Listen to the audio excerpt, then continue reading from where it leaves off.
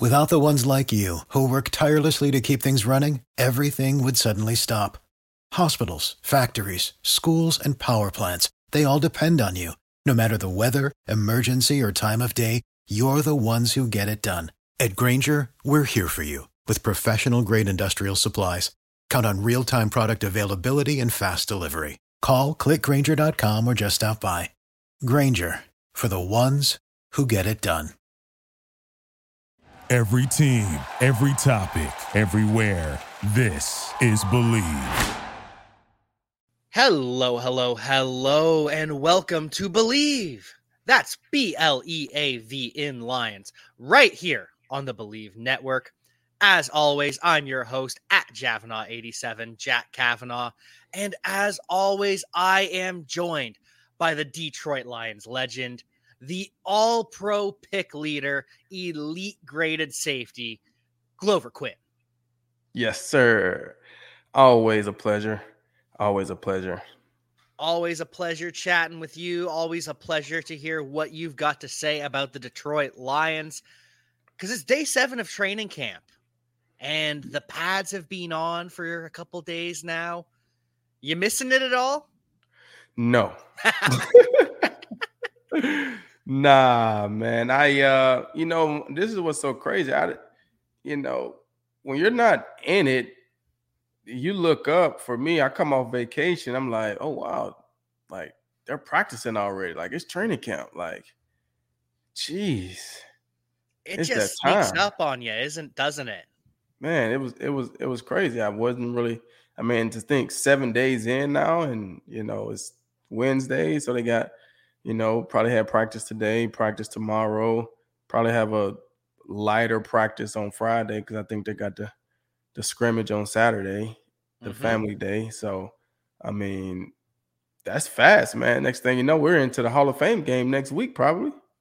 Yeah, we're sneaking up on that for the Jaguars, and I can't remember who their opponents are, but so then that means those guys started,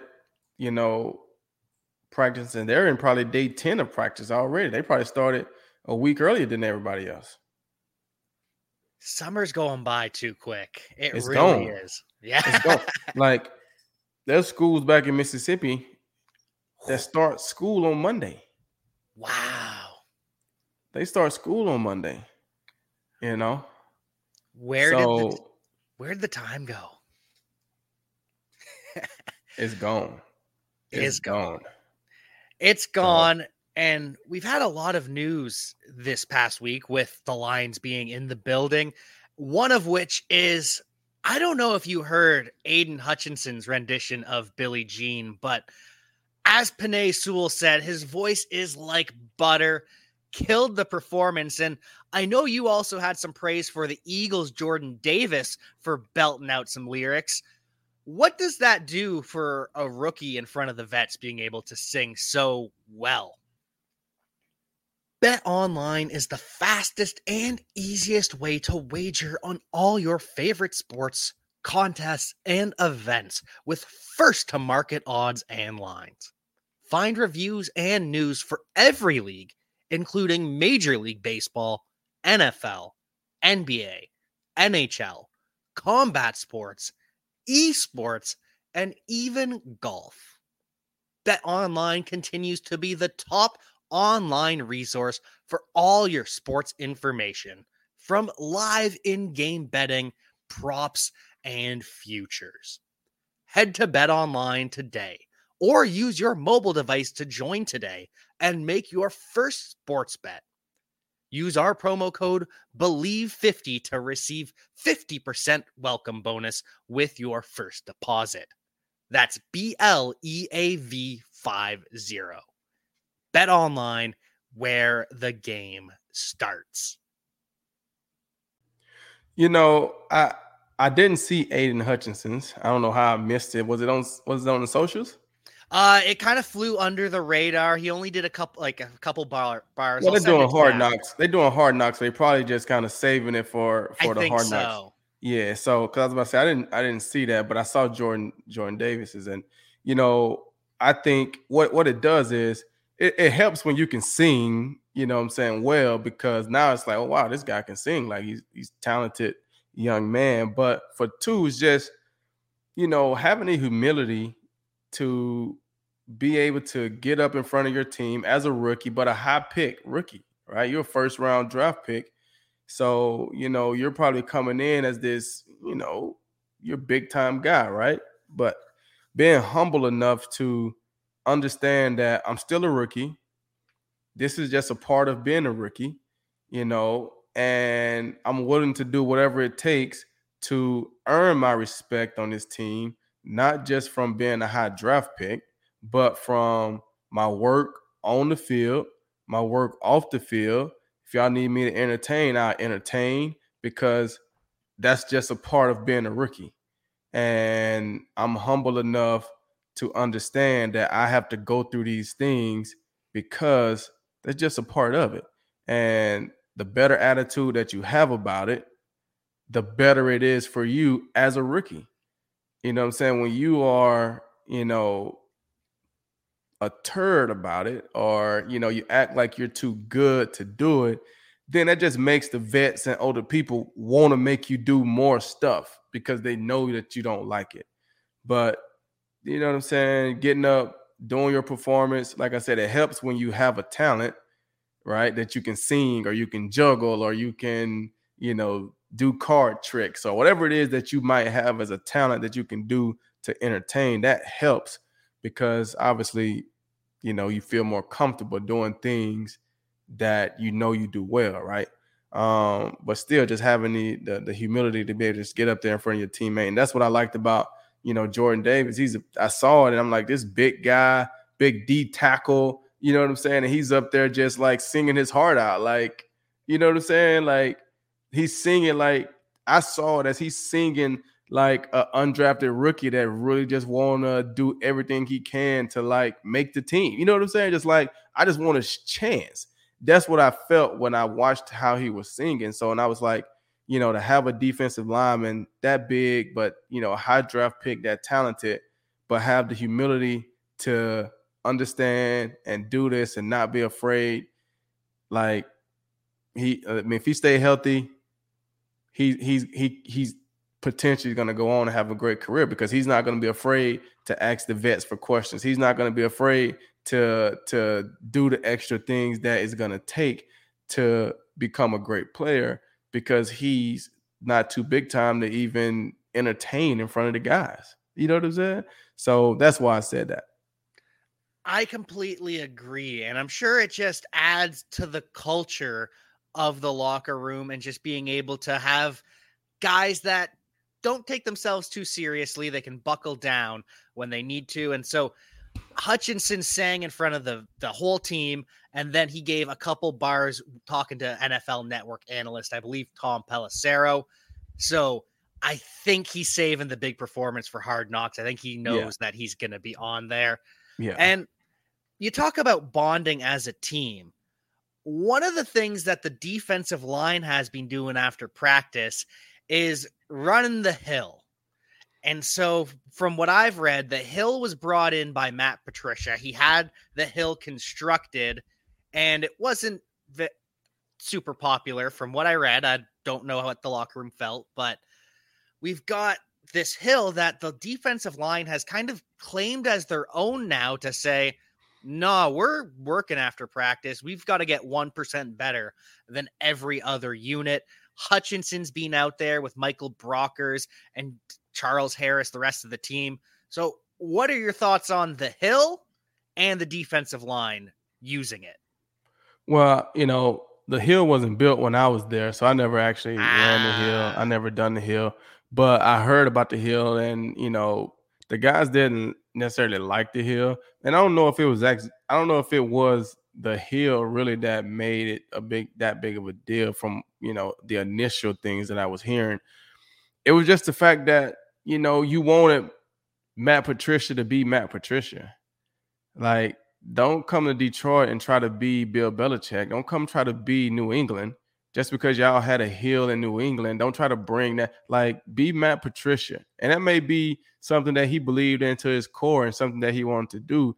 But the reason why I feel like a lot of those Patriots descendants struggle at times is because of that. It's hard for them to develop their own identity because when they come in from the organization of the Patriots, the fans, the front office, they expect to get the results that the Patriots have gotten over time. And that's what they don't understand, that it's over time. So things that Bill Belichick can do in New England, you can't necessarily just do those things when you go to another team because you don't have that respect of your guys right now, right? Bill Belichick has Super Bowl rings and wins and wins and wins. So he can say, hey, this is how we do things around here, right? When you come to another team,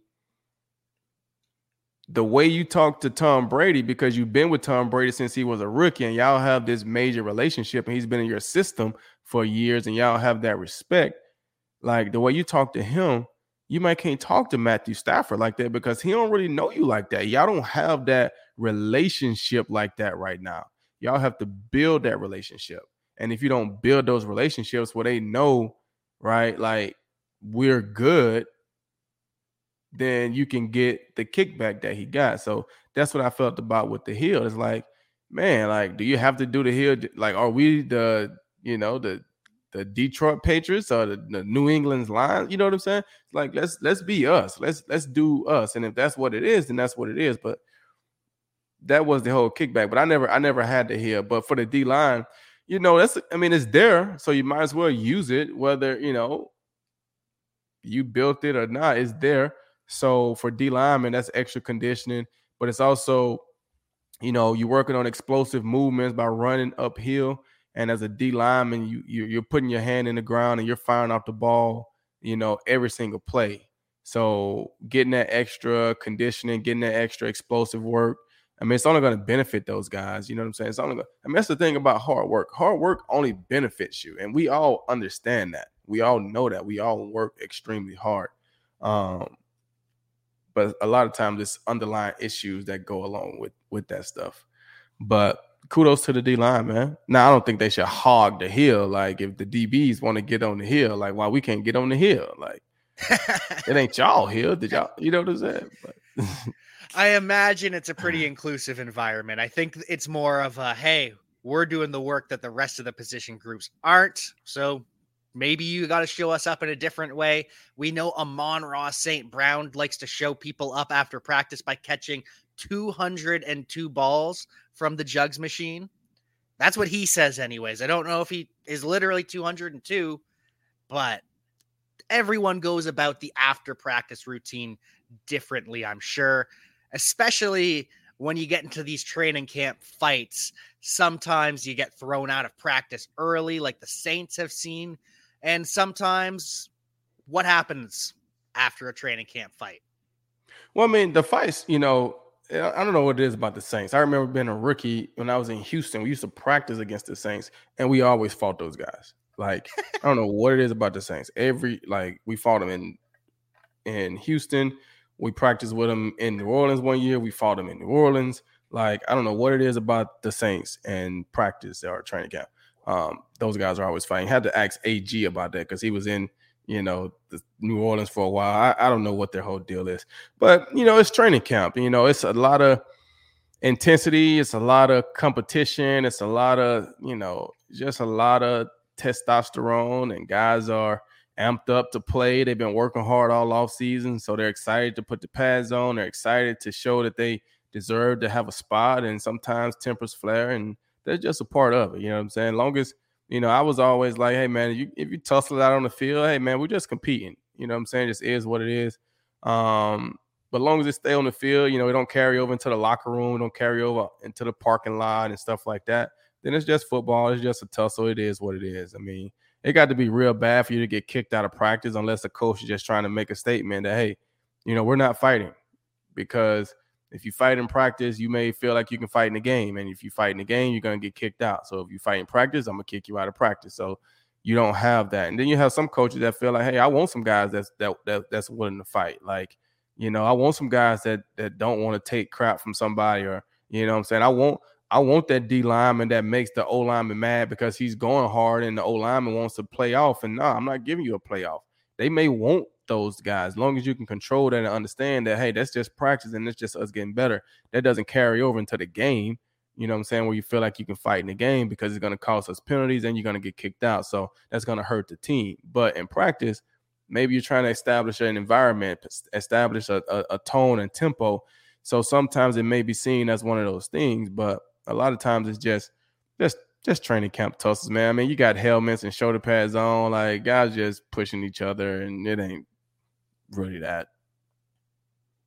That's what. But I will say, talking about the after practice stuff, not necessarily the fights. After practice is a huge thing, right? Especially in training camp. And you love the coaches and the teams that gives players plenty of time after practice.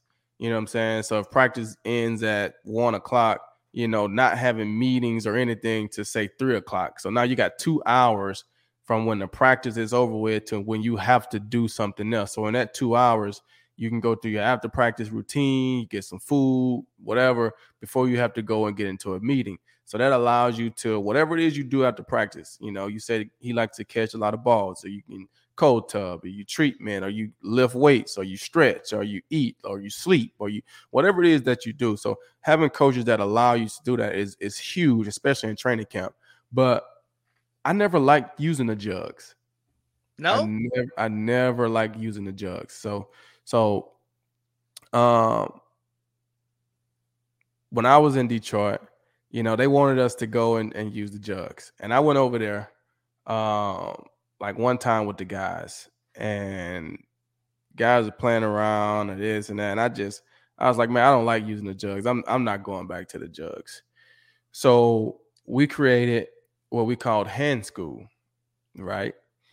And so we will have our defensive back. I would have the DB coach. It started out as just me, just me. I'm like, I'm not going to the jugs, you know what I'm saying? And a lot of times everybody after practice, your legs are tired. You've been practicing, so you want to just stand there and catch the ball. I understand that.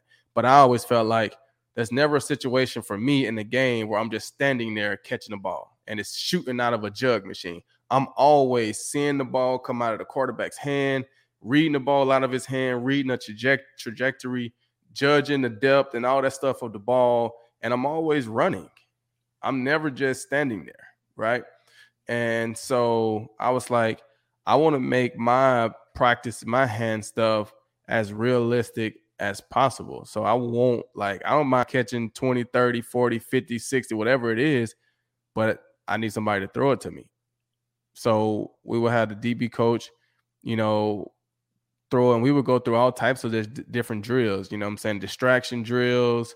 We would put bags out and, running behind and through bags, having to track the ball, because that's how it is for a defender in the game, right? You're having to go through a wide receiver to catch a ball. You're running and boom, you're getting your head back at the last minute to see the ball and having to react to that ball. You're having to judge that ball from 40, 50 yards away in the air off the quarterback hand while you're running and playing a wide receiver.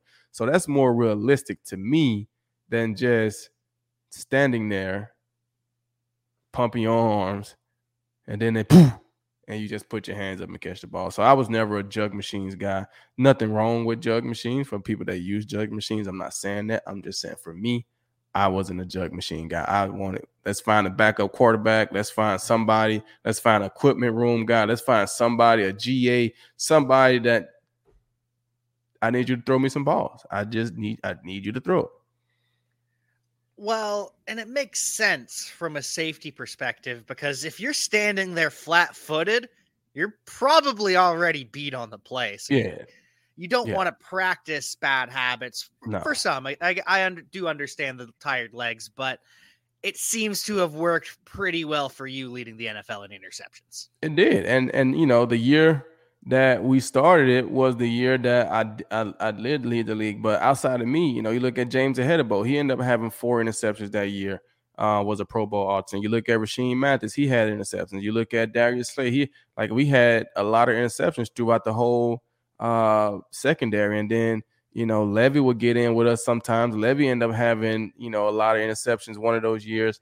So it was just a thing that, we was just doing, like, this is what we're going to do. And, it worked out for us, and it carried on all through my whole time there with them, So Quandre going through hand school, Slay going through hand school, and, using, like, I used to use every line on the field was an out of bounds line to me. It didn't matter if I was at the 50. It didn't matter if I was on the side. It could have been a hash mark. Every line was a sideline because I just wanted to use the lines to practice focusing on the ball, but understanding what an out of bounds line is at so that you can work on catching the ball, but keeping your feet in bounds, right? So the toe tap game was super serious. And you look at a couple interceptions that I had, one against Tennessee on the sidelines, very tough. The one against New Orleans on the sideline, one against Tampa, just being able to understand where the sideline is without having to physically or intentionally look down to see the sideline. You can feel it, your body, you can maneuver your body to where you can catch the ball, but you're making sure that you get your feet in. I mean, even the pick that I had in Chicago to take the lead for, in interceptions that year, just great, recognition of the sideline and being able to control yourself to keep your feet in bounds. So I just wanted to practice and do everything almost as close as I could to the game. That's how I was. And it sure seems to have worked out pretty well with the interceptions, the All-Pro, the PFF grade.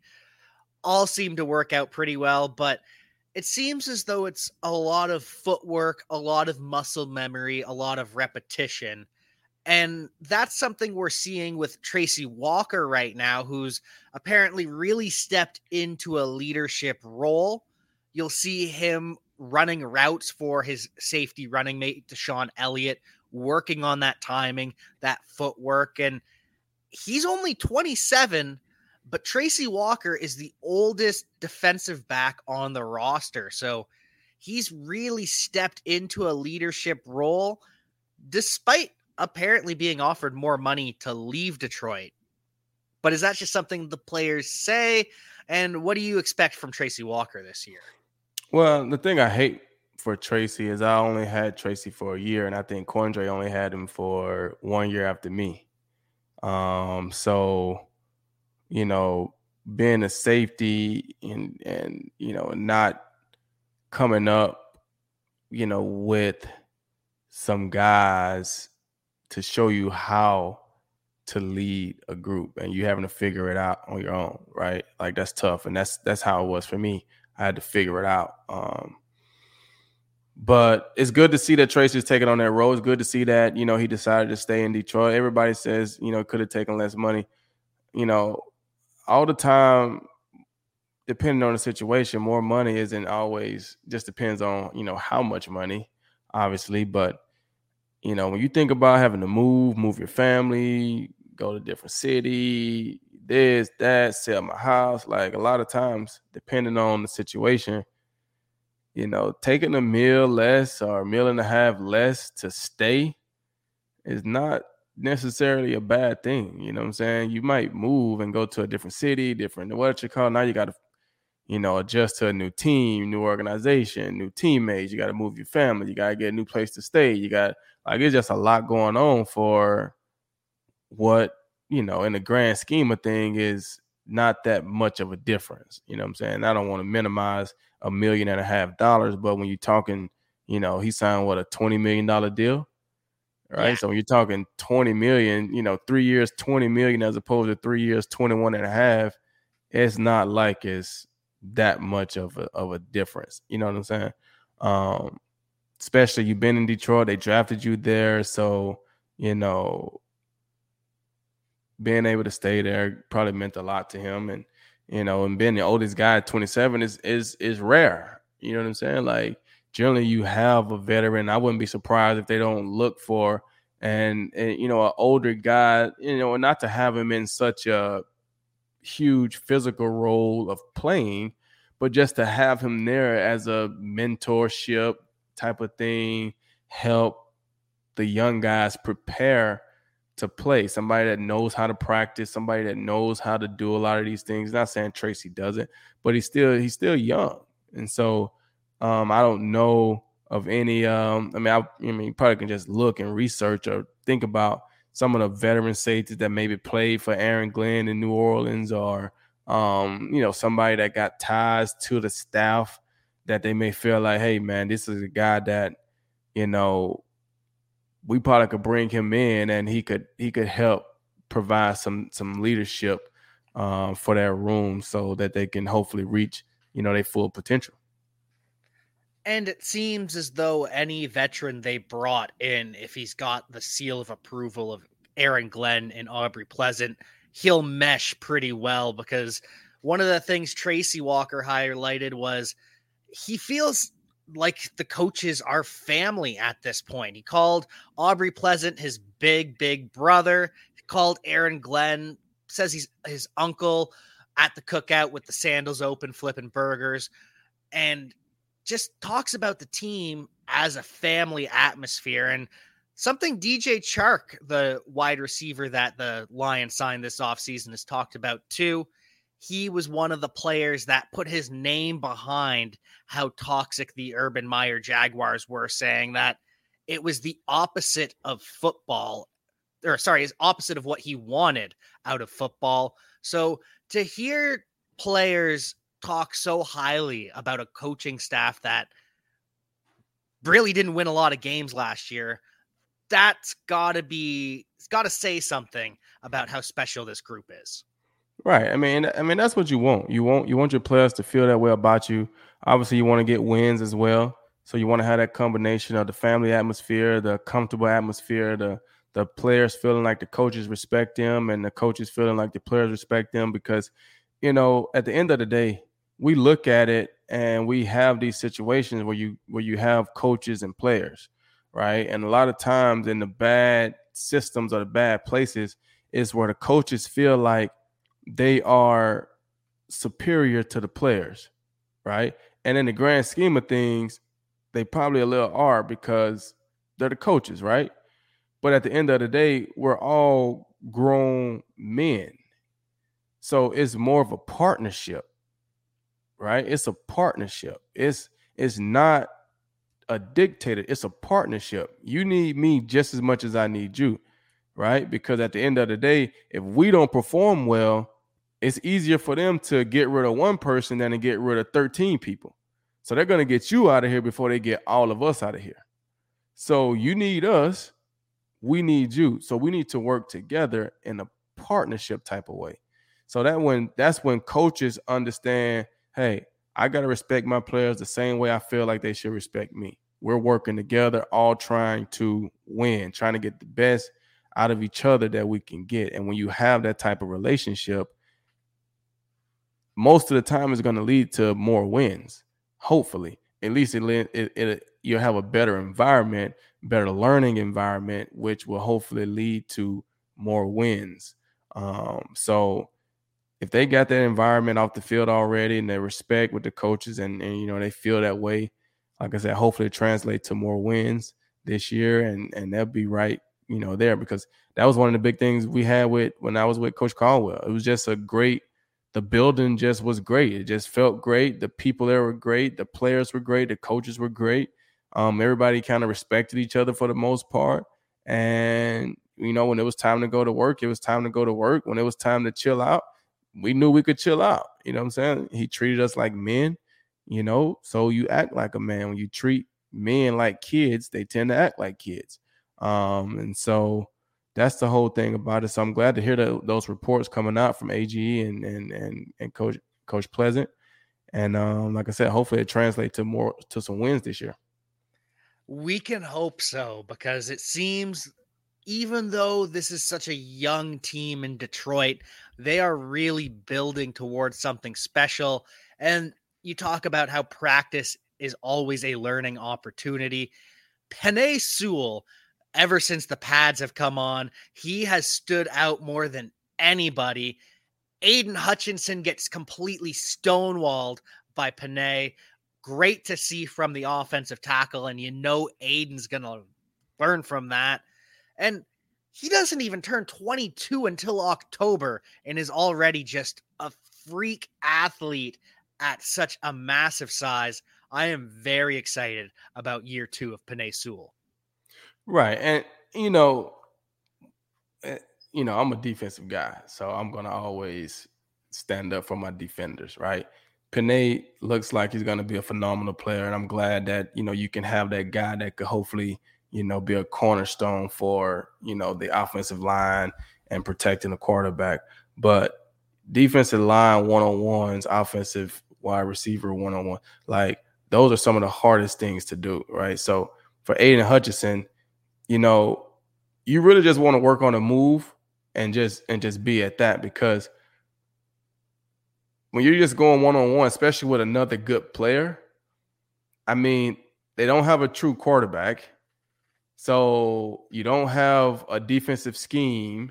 So you're really just running right at this guy. You're just trying to get around him to get to a little hat or something that's right behind him. And he knows, okay, well, this thing is right behind. I don't have to go for all these moves or fakes or any of this stuff, because I know he just got to go right here to this stationary dummy, right? Whereas when you're in the game, you set him inside and you move outside, and then another guy's rushing, and then boom, you beat him over the top and you get a sack, right? Or, what I'm saying, like different things happen in a game when it all comes together. So defensive line one-on-ones, defensive back one-on-ones, like all that stuff is just tough.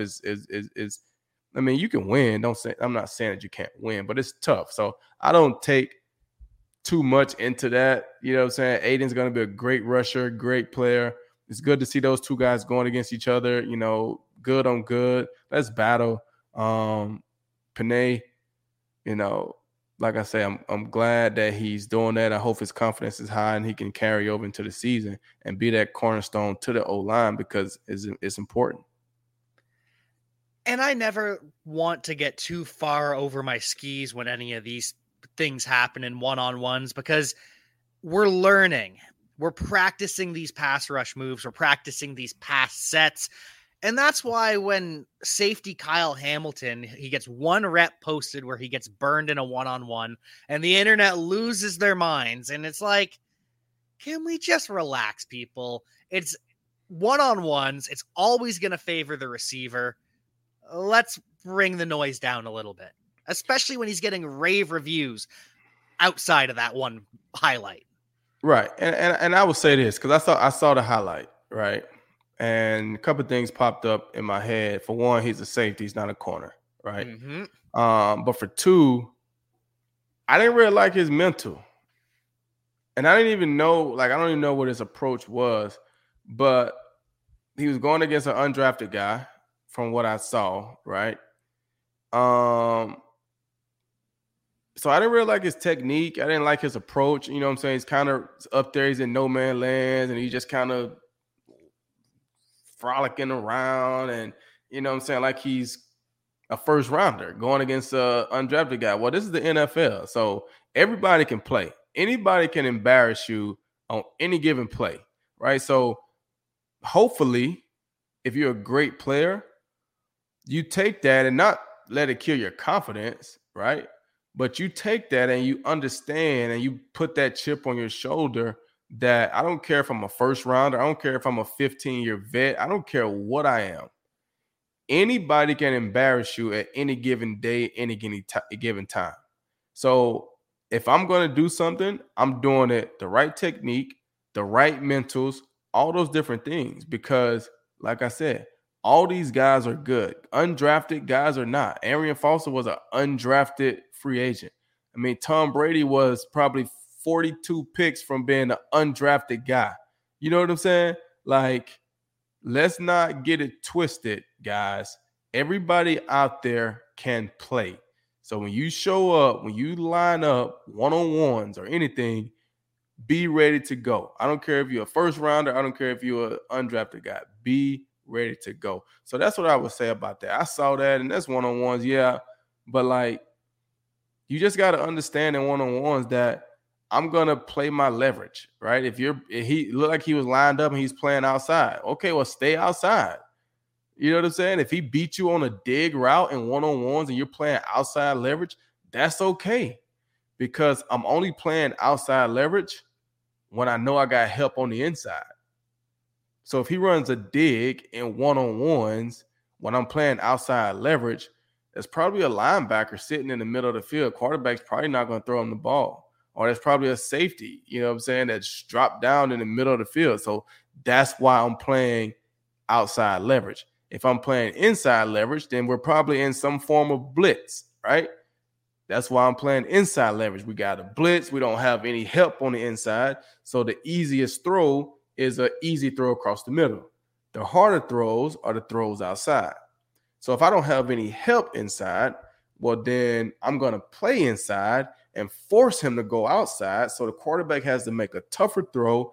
And then if he do catch it, I got the sideline to help me make the tackle, right? So if I'm playing inside leverage and the wide receiver is running all these crazy routes, in real thought process wise, if I'm playing inside leverage, we got a blitz going. That means the quarterback's going to be getting rid of the ball. You don't have time to do post, corner, post, all these routes that they run in one-on-ones when I'm playing inside leverage. You don't have time for that. And then when I'm playing outside leverage, I have help on the inside. So you run a dig, you run a slant, you may catch the ball. And I'm not saying you let them catch the ball, because you can play tight man-to-man from outside leverage. But if they do catch it, you're not sitting there like, oh, whoop-de-whoop-de-whoop. I got guys in there. That's why I'm playing you outside leverage. So whatever leverage you're going to play in one-on-ones, just play it. So he started outside leverage. He started in no man's lands, acting like he was big time. And then the guy stems inside, and he goes try to slip him inside to try to make a pick on the dig route, and he gives up a touchdown for a bum. And it didn't look good. But I felt like he lost that before they even snapped the ball, because mentally, like, why are you going out there with the undrafted guy anyway, right? That's probably because you were playing around or something happened. Trying to flex on. Yeah, you just jump out there like that, and you're trying to act like you're big time. And who knows, right? We only seen one route. He could have been unstopped 8 in a row, and they were just like, keep going, keep going, keep going. And then he got greedy and got beat. We don't know, right? We didn't see everything. We don't know the context of everything. We just saw one play, right? So I'm just talking about that one play. I didn't like his mental. Completely agree with you there. It was a sloppy play from the get-go, but also important to remember this is all in context. You don't know how his mentals are play in, play out. And by all accounts, Jeff Okudah has been locked in since camp started. He got completely ragdolled by Penei Sewell at one point. They ran a bubble screen with Penei pulling, and Okudah just got up like nothing happened and just went next play, got a PBU. So he knows he's competing with Will Harris, the former safety. And like you talked about earlier, it doesn't matter about draft capital because the 6th rounder, Amani Oruwariye, is the locked in starter on the other side. So it's nice to hear that it's professional despite the youth at the Detroit cornerback. So I'm sure you're excited to see that going forward. Yeah, I am. I'm very excited to see that. And I mean, I don't like any, I don't know, maybe it was just me and I was just different. Like, I don't like any of the locked in is this. I mean, we're all here to compete. We're all here to get better. Nobody's locked in. You got to go out and earn it every single day. Every single year, you got to go out and earn it. Why? Because they're going to put the best 2 players out there. So Will Harris and Jeff Okudah are competing in what they say the 2nd spot, right? Mm-hmm. Well, those 2 guys are pushing each other. So they're getting better, right? So what happens when, say, one of those guys win the job, but the other guy is playing at a higher level than Amani? Yeah, Amani's probably going to start out as the guy because he had a big year, caught a bunch of interceptions. But if he don't start out and he don't have a great camp and he don't have a great preseason and he starts out in the first couple of weeks and he's not playing well, guess what they're going to say? Hey, man, Will is okay now. Like, so don't ever go in and approach it or feel like, hey, I'm locked in, I'm good. No, man. Whatever chip you had on your shoulder to have that good year or to go out and get better, keep that chip on your shoulder, man. Doesn't matter what it's like going in.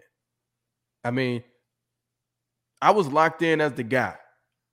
But I probably worked harder than everybody in the like. Why? Because I never wanted to get comfortable. I never wanted to feel like I was the guy. No. They got a staff. They got a whole staff that scours the whole country looking for your replacement. They're looking for your replacement. So don't ever feel like you're safe, ever. And you're not just competing with the guys on your team. If they see a guy in Cleveland that's better and they got an opportunity to get him, they will bring him in. So don't ever feel like you're safe. Keep that chip on your shoulder. Don't ever let your guard down. So Okudah and Harris are the ones that are talking about that's competing. Amani, you should be feeling like I'm competing too. Because I'm going out there to show them that I am the number one corner. And I'm going to prove it every day why I'm locked in as the number one guy. Every day. Go out and prove it, man. So I'm interested to see those guys when I get out there because I love my DBs. I love my DBs. Like, we're just a different breed of people, and I love it. And I can't wait to get out there to watch those guys practice. I want to see them practice. You know, I am coming out there Monday. Ooh. I'll be at Lions Camp Monday, August the 8th. I think it's the 8th. I'll be there. So I'm ready to see, you know, how these guys are going to respond, right? Who's going to have a good scrimmage on Saturday and then show back up on Monday ready to get it in again? Like, who's going to be the guy that's saying every single day I'm going out to prove it? I'm ready to see it. And I really like what you hit on there with you have to prove it every day, especially at a position that is such spotlight is on you as a defensive back because the cameras are always on, always looking for that big play to be made where the receiver gets over the top. So you have to be perfect every play. And so I did want to ask you, who are you most excited to see when you get out to Lions camp? Sounds like it's an entire unit. Well, I want to see the skill guys. You know, I'm a skilled guy as a defensive back. So I'm obviously the DBs, right? I want to see Tracy. I want to see the rookie. I can't remember his name. That they drafted, the safety. I want to see him. I want to see the backup guys. I want to see the corners. I want to see those guys because if you don't have a good secondary, it's very difficult to win in the NFL because you're going against really, really, really, really good receivers and quarterbacks week in and week out, right? So I want to see those guys, see how they're working. But I also want to see the receivers. Who are our guys? Who are the guys? Who are the guys that we can depend on to go out week in and week out and make plays? Who's running the ball? Who wants to peel on third and short? Who wants to be in the game pass blocking on third and long? Like, who are those guys? I want to see it. Then I want to see, I want to go and check out my linebackers, right? I want to know who is that guy that want to be on the field leading the defense, making plays, wants to be in the run game, understands the pass game, understand what's going on, because you can't be as good as you need to be if you only know your job. You need to know what's going on the D-line. You need to know what's going on with the safeties. When are they coming down? Where are they coming down? How are they coming down? You need to know all that stuff. And I'm fired up today, man, because it's football season and it's time to go. And I don't like when guys feel like they don't have to go out and earn it. It's training camp. It's 2 weeks. It's 3 weeks. Go out, bust your butt, get yourself ready to have a good season. It don't just happen. And so I'm just excited, man. I'm fired up. I want to see the guys. Hopefully they're working. You're fired up. You've got me fired up now. I've got goosebumps listening to you talk because I can't wait to hear your thoughts when you finish up at training camp, hear what your takeaways are, because there is just so much to talk about. And you talk about the wide receivers. By all accounts, Amon-Ra St. Brown, DJ Chark, and Josh Reynolds, they're the projected top three, but it sounds as though they move together constantly, just working, pushing each other. Even when St. Brown is back for punt returns, Chark and Josh Reynolds are by his side. And it sounds Jameson Williams has that dog mentality too. He can't even practice, so he's just there throwing a football to himself. Football's always in hand. It doesn't matter if a coach is playing catch with him, a teammate, or he just throws it to himself. I really hope that these receivers have that dog in them when you go out to practice, the way the media has been hyping them up. Right. I hope so too, and I'm just speaking from,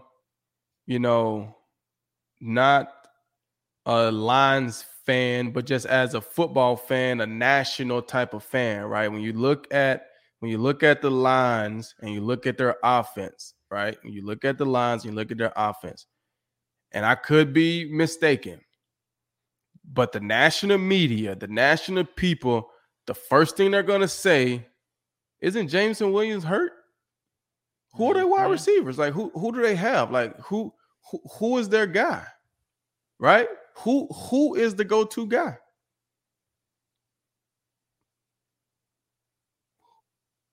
I want to see who's going to say, I'm the guy. You know what I'm saying? I'm the man. Game in, game out. Play in, play out. It's going to be me. Or, hey, we're going to have the best group ever. Like, we're all going to be dogs. Nobody's going to have 150 catches, but we're all going to have 65, 75. We're all going to have 8, 9 touchdowns, right? Like, it may not be just one main guy. Maybe the whole group. I don't know. We'll see. It's an exciting time. And you talk about never resting on your laurels. And there's undrafted and back of the roster guys that are flashing too, because we've got Khalil Pimpleton, who's in the race to be the starting punt returner, or at least he's one of 3 players taking reps back there. St. Brown's kind of doing it as the just keeping familiar, and it's Pimpleton and Khalif Raymond fighting for that job, and that's an easy way to get on the roster, as is when you're making plays like Malcolm Rodriguez. He keeps getting boosted up in the units. We've been talking about him for weeks now. Finally got 2 plays in with the first team offense, blows up a screen on the very first play, first team defense, blows up a screen. And Dan Campbell talks about how the key and diagnosis pretty good.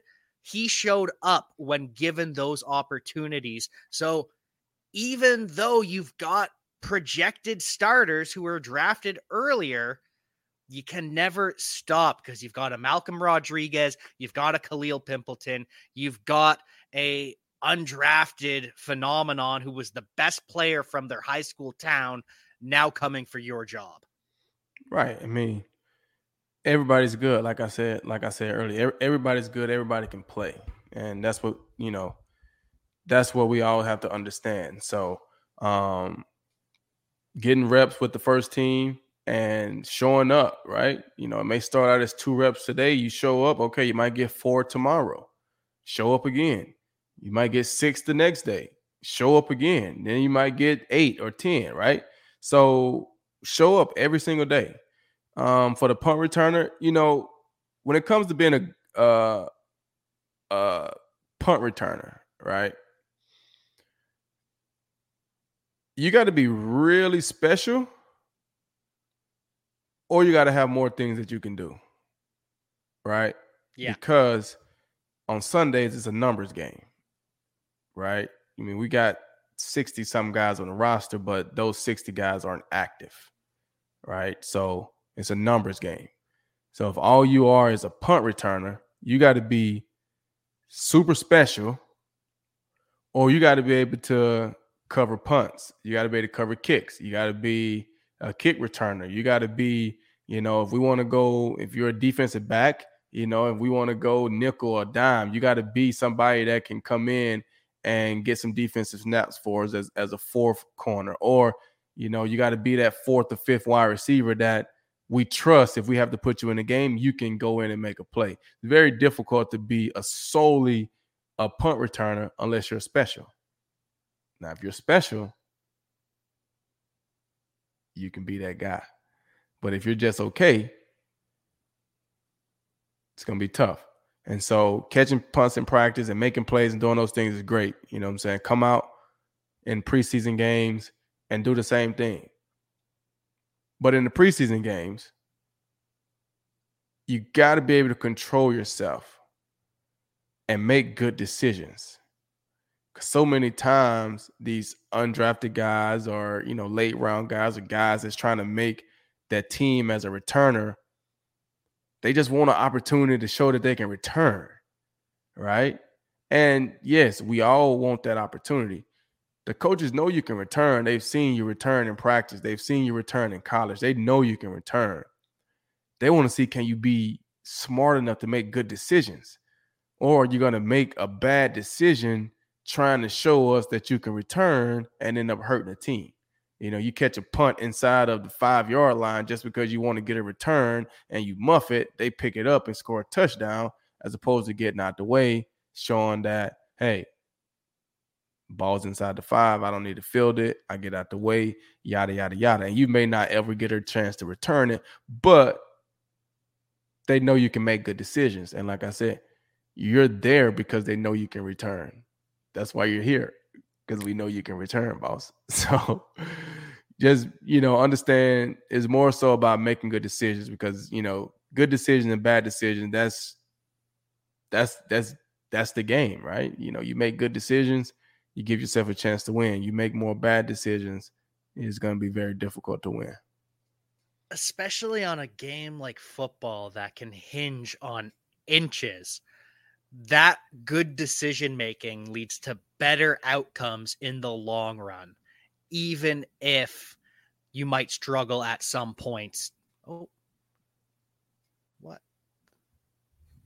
Oh, okay. Sorry. Had a little power outage there. Oh, you good?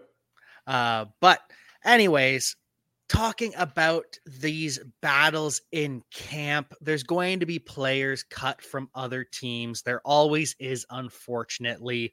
And Hard Knocks probably offers teams a look into the Lions' back of the roster guys that other teams maybe aren't so aware of. Am I right? Does the spotlight make it harder to sneak guys onto the practice squad and make it more likely they get picked up somewhere else? Yeah, I mean, of course, the Hard Knocks is going to show guys making plays. It's going to show guys stories. And, America loves the underdog story.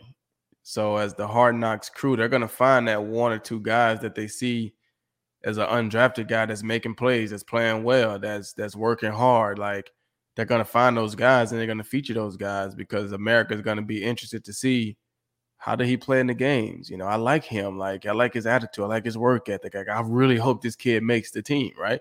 So then by showing that and showing him in practice and showing him in the games and showing his personality is going to give the other teams around the league an inside look at that guy.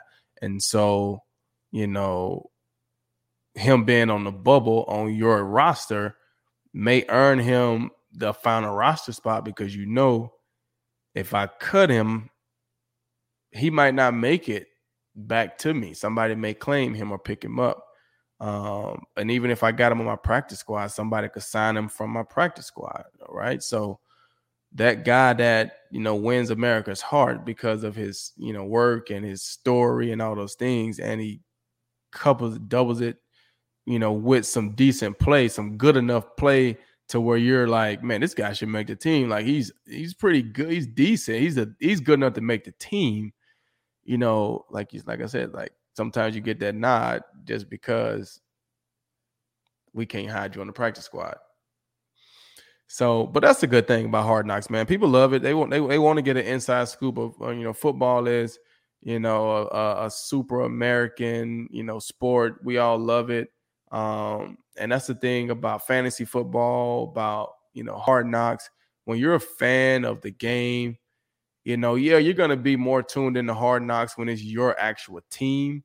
But when you're a fan of the game, like, you just want to see the football. So you don't mind watching Hard Knocks from the Detroit Lions, even though you may not be a fan, or you may, like, this other team, but you just excited that football is back on and you want to watch the show. You know what I'm saying? So I think it'll be a good way for the Lions to showcase, what they got going on, showcase the city, showcase the facilities and all those different things. And, hopefully they can find a couple diamonds in the rough, and hopefully the cameras don't be too big of a distraction to the coaches or the players, and they can focus on the work and just let the cameras record what's authentically happening, not something that I'm trying to portray just because I know the cameras are out. If I'm not a talker, then don't be a talker. Don't try to talk more just because the cameras are out there. If you are a talker, then just be a talker. Don't try to make it more of a talker because the cameras are out there. Just be you. Be authentically you, and just act like the cameras aren't out there. But then also understand when it's time to entertain, you just entertain. That's what we do. We're entertainers, but we're just good football players. I'm starting to wonder if we're going to see a little bit of Glover Quinn on Hard Knocks come Tuesday with you being at practice. I'll be on the lookout for sure when that airs live. Maybe. I don't know. They haven't told me a lot, but I will be out there Monday practice. So I don't know when this is going to air, but if you hear this Monday, if it's open, I think it's open to the fans. I would think, I don't know. If you can be there Monday, I'll be there. Catch Glover Quinn at Lions practice on Monday. And that'll be the first practice, I believe, after the team scrimmage Saturday. So before we get you out of here, I wanted your thoughts on the team scrimmage, family day, and what the fans should expect, the players should expect, and maybe some of your memories from the team scrimmage. Well, the team scrimmage is kind of like, to me, it was kind of like the end of camp. No, it's not the end of camp, but it was kind of like the end of camp because you started last week sometime, right? And you get a few days in, and then you go through a full week of camp, dog days, early mornings, late nights, all day, practices, meetings, practices, meetings, practices, lifting, this, that, right? You go through this long week, right? And it culminates at the end with a scrimmage, right? Because like I said, I don't know when they start, but I would assume next week they start getting ready, like preseason games start getting started. I don't even know when the first preseason game is, but I would assume it probably would be that Saturday. I mean, Sunday coming up. I mean, Monday is the 8th that I'll be out there. So you would think that weekend is like the 12th, 13th.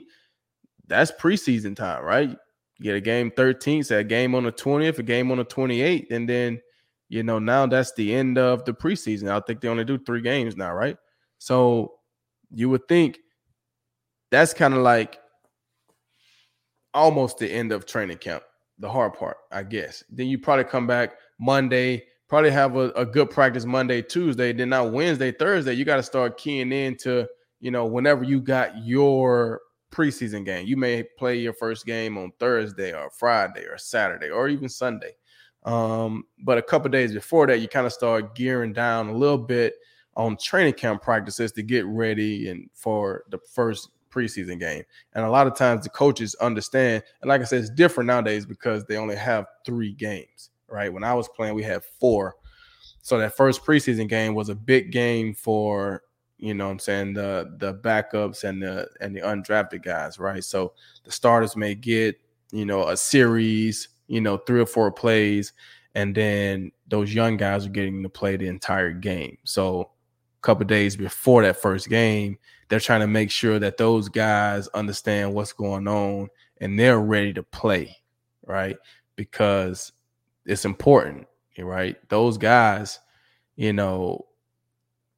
those guys are critical parts of the team. You know what I'm saying? Being that last corner that makes it, or that last wide receiver, or that last offensive lineman, you're very critical to the team because you're going to play special teams for us, but then you're also going to be a part of the scout team. So if you're good enough, you're going to be the guy that's getting our starters ready to play. So you're going to be getting some quality reps every day in practice as a wide receiver going against our top corners, or as a corner going against our top receiver, or as a D lineman going against our top O lineman, you're going to be getting valuable reps to not only help you, but get our guys ready to play. So I don't know the approach that these coaches take nowadays with only having 3 preseason games. I don't know if the starters play a little more, in the first game, and they treat the second game as like the dress rehearsal. I don't know. I don't think I've watched a preseason game since I retired, just being completely honest. And I definitely haven't watched since they changed it to 3 games. So I don't know the approach, but the scrimmage is going to be fun. It's, we used to do it in the stadium. I would think they still do it at the stadium maybe. Like I said, you've been in training camp for a whole 10, 11, 12 days, so you don't get to see your family as much. You stand in the hotel. They may come out to a practice and you get to see them a little bit, but that's about it. So you're excited to see your family. You're excited for them to come out and watch, and you're trying to focus on the game. Like I said, we used to do it in the stadium, so you kind of get that environment. You get to go in the stadium, kind of start the field. You got the lights on, and, the environment is different from just practice at Allen Park. You know what I'm saying? It feels like a scrimmage. You got the pads on, and we never went, when I was practicing, we never went live tackling to the ground when I was out there. Every now and then, they may let the second string or third string guys get a little live tackling because, sometimes some coaches, they don't want your first time tackling somebody, fully tackling them, to be in the first preseason game, right? You want to kind of see and let the guys get a feel for it. So sometimes they do it. Sometimes they don't because, certain guys are valuable, right? You don't want to be out there tackling Calvin Johnson at the scrimmage game and roll his ankle, and now he's hurt for the first 3 weeks. You know what I'm saying? So it'll be fun, though. The intensity should be high. It'll be fun. It'll be fun. And that's something that every team throughout history has had, where you got to protect certain players. I remember Jerry Ball telling me, Wayne Fonts, all right, this is the quarterback, red jersey, you don't hit him. This is Barry Sanders, number 20. You don't hit him. And I'm sure Calvin Johnson got the same treatment. Matthew Stafford, he's a quarterback, obviously gets that treatment. So you got to protect your stars. Yeah, definitely the quarterbacks get that treatment, far as the wide receivers and the skill guys and stuff like that. Like Barry, Barry was tough to tackle in practice anyway. But as a running back now, you might get thudded a little bit. Now, you know what I'm saying? You probably won't get tackled to the ground, but you come running through the hole. Like one of those linebackers, they might, hit you. They're not trying to take you to the ground. And, when you're athletes, we should be able to hit each other, thud each other, stay on our feet, and let them keep running. But I can't sit here and say you're just going to run freely through the defense without getting like a little shoulder, and the same with Calvin, you know what I'm saying? You're not trying to take him to the ground. Guys get injured when they go to the ground, right? That's when guys get hurt. When you're on the ground, that's why you hear so many NFL coaches and people screaming, stay off the ground, because that's when guys get hurt. You fall, you hurt your shoulder, you hurt your knee, you roll your ankle, you're twisting something, all right? You're on the ground and somebody else falls over you. Like imagine being a D lineman, you fall, now you're on the ground, then other O linemen fall over you, and then they fall on another O lineman's knee because, you know what I'm saying? Like you get hurt when you're on the ground. Athletes, as long as you're standing on your feet, you should be able to make some contact. Calvin catch a pass, you should be able to give him a little thud, and he keeps running. Like, because he needs to get ready for a game too, right? He needs to start getting ready to protect the ball, getting hit, all those different things. So, yeah, you're not trying to take him to the ground. You understand those things, but giving him a little thud, little shoulder, you know what I'm saying? And it may depend on the person as well, right? You're an undrafted rookie, you want to stay away from Calvin at all costs, right? But if you're a money, right, you're a top corner, you're going against a top receiver, he catch a pass, I mean, it's respect. Like, I might thud you up a little bit. Yeah, I'm not going to tackle you, but I'm going to thud you up. Now, you don't touch the quarterback, though. Don't touch the quarterback. Don't touch the quarterback. Don't give Josh Allen a shove as he's running through the play. I don't know if you saw that clip this week. I did. Don't touch the quarterback.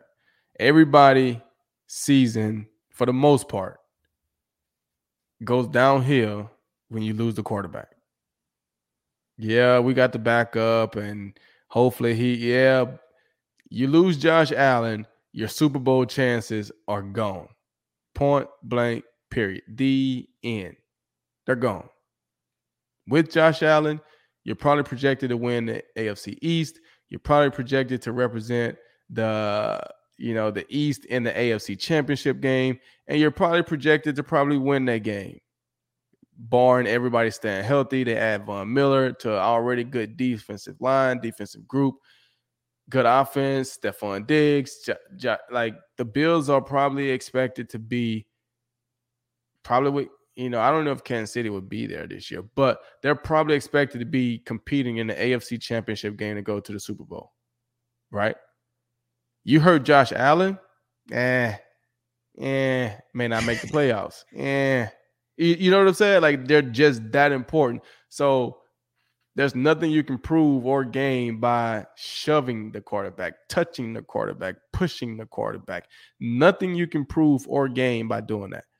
Even if you come through and sack the quarterback and you're like, man, I made a great move. I beat this all-pro tackle and but you sacked our quarterback in practice. The coaches, the players, the equipment, nobody's going to be excited and celebrating that sack but you. And you're probably going to be heading out the door, especially if he gets hurt. So don't touch the quarterback.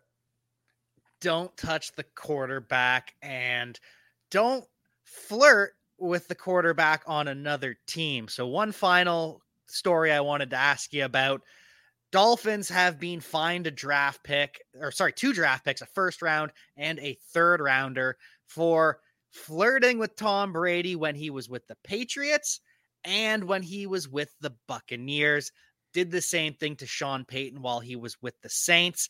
And the funniest thing I found from this whole story is, you remember that interview Tom Brady had a little while ago talking about how a team was in on him until the last second, and then, you're going to go with that old MFer?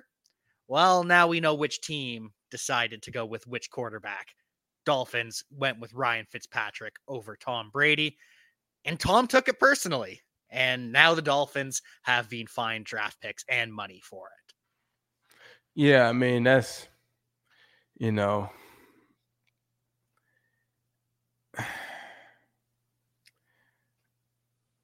that's a tough situation. I feel like that stuff happens all the time. Just all about getting caught. You know what I'm saying? Like, because too many people know too many people that know too many people. You know what I'm saying? Like, yeah, you may not say anything to Tom Brady personally, but you know somebody that know his wife. So you tell them that your feelings about Tom, knowing that, hey, go tell Giselle so she can tell Tom that the Dolphins are interested. That's tampering. That stuff happens. Just got caught. So forfeiting the first rounder, third rounder, I don't know. Like, is that a good enough? Is that a good enough punishment? Right? Would you ramp up the punishment there? Well, I mean, you got to think about it. If it works out for you, you're kind of trading one for one, right? Like, if it would have worked out and they got Tom Brady, but they found out about it and you had to give up a first round pick, like, yeah, but we got Tom. Like, we got Tom. We'll trade Tom for a first round pick, right? You know what I'm saying? Like, maybe you give up 3 first round picks. Maybe you know what I'm saying? Like, and I don't feel like monetary, and I could be speaking out of whatever, but I don't feel like monetary fines really bothered. I mean, these are billionaires. I mean, you find them $500,000. Okay, like, they're not hurting those guys. Like, they're billionaires. You know what I'm saying? Like, how much money can you fine them to like hurt them? You know what I'm saying? Like, or they got fined $2 million. Okay.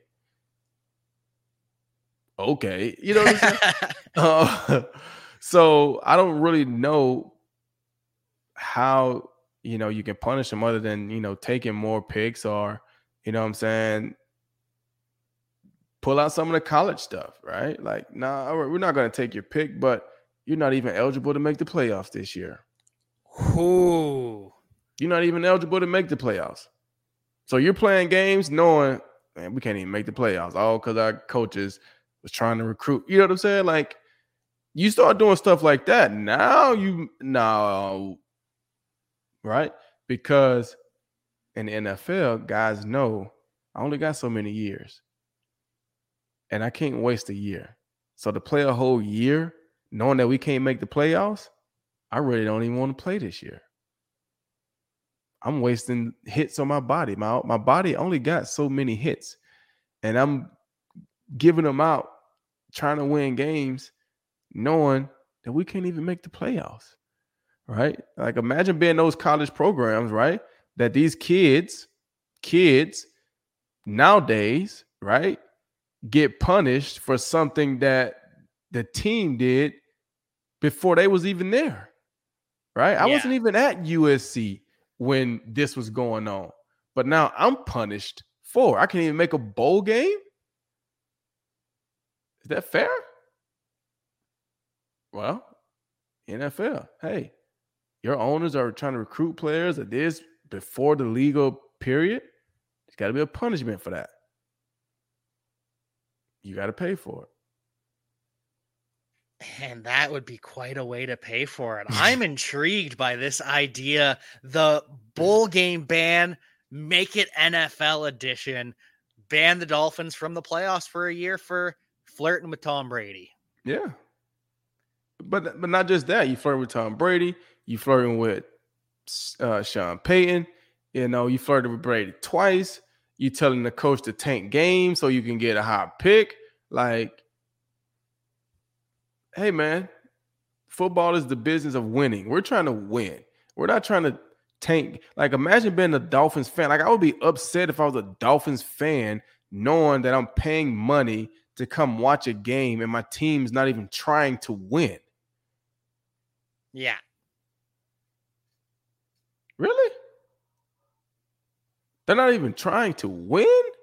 So then how as a player, like, how do I go out and play to lose? Like, I got a name on the back of my jersey, right? Like, we represent the name on the front of our jersey and the name on the back of our jersey. So the name on the front of my jersey wants us to lose. But the name on the back of my jersey say, I got pride in the product that I put out there as a player. I can't just let somebody beat me. As a coach, I got pride in the plays that I call for my players. I can't just call bad plays because the owner wants me to lose a game so we can get a first-round draft pick higher? No.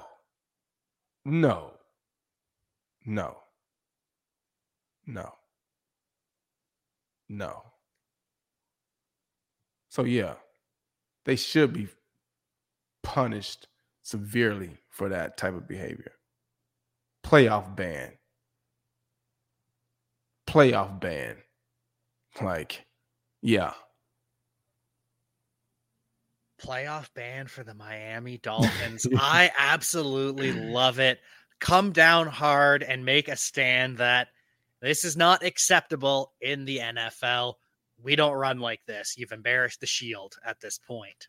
Yes, and the NFL cares about the Shield. Trust me. They sure do. And what about you? Is there any pluggables that you care about? Anything that you want to hit or highlight other than your trip to Lions training camp on Monday? Oh man. I really don't. I've been taking a lot of time to really focused on a lot of things that I'm trying to do. So I haven't really been, actively watching a lot of stuff on social media, seeing a lot of stuff that's going on, participating in stories that's going on around the country. Like, I just try to stay away from a lot of that stuff and focus on things that I'm trying to get done. So I don't really have any pluggables today. I plug a lot of things. I don't really have any pluggables today. I mean, I will say, this is an exciting time, right? This is an exciting time because the start of football, the start of training camp feels like the start of the exciting parts of the year. You know what I'm saying? Training camp starts back means school's finna start. So now you get Friday Night Lights coming back. You get college football coming back. You get all of the school functions. You get the holidays now. You get Halloween. You get Thanksgiving. You get Christmas. You get a New Year, right? You get all of the sports. You get football going first. Then you get to the world, baseball playoffs. And then you get basketball coming back. And everybody's playing. And everybody's enjoying it. You go through that little lull after the NBA Finals where the only things on TV is baseball.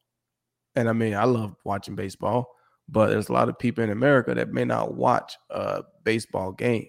So there's no other sports on. I mean, they've been doing a better job of showing, XFL football or Pro-Am basketball, different things like that, soccer. But for a true, that's kind of like a little month break of no real sports outside of baseball, I'm saying, that people just sit down, a majority of the people sit down and watch. So you take your vacations and this and that, and now it's like, all right, now it's time to get back, and we got football finna be on, we got basketball that's finna be on in a couple months, we got baseball that's on, we got soccer, we got track that's going, we got, high school football games are gonna start playing on ESPN now because they start school in a week or two. You got college games that's like, it's time, baby. It is time. So I'm excited for all the athletes. I wish all of them the best coming up this season. Any sports, stay healthy. Keep your head down and grind it out, man. And good luck to all you guys. I could not agree more with everything you just said. It's a great time of year. It's a great time to be a fan of the Detroit Lions. It's a great time to check out our sponsors over at betonline.ag. It's a great time to subscribe to the Believe in Lions podcast because Glover Quinn, next time we talk to you, it's going to be an update from what you saw live and in person at training camp. So I cannot wait. Oh, yeah. It's going to be live. Tune in because I will be there and I will be paying attention. DBs, wide receivers, linebackers. I will quarterback. Can't win without the quarterback. So I will be watching. And we will be listening. Can't wait to hear everything that you see. But until then, we will see you next time. For the ones who work hard to ensure their crew can always go the extra mile, and the ones who get in early so everyone can go home on time, there's Grainger, offering professional-grade supplies backed by product experts so you can quickly and easily find what you need. Plus, you can count on access to a committed team ready to go the extra mile for you. Call, click Grainger.com, or just stop by. Grainger, for the ones who get it done.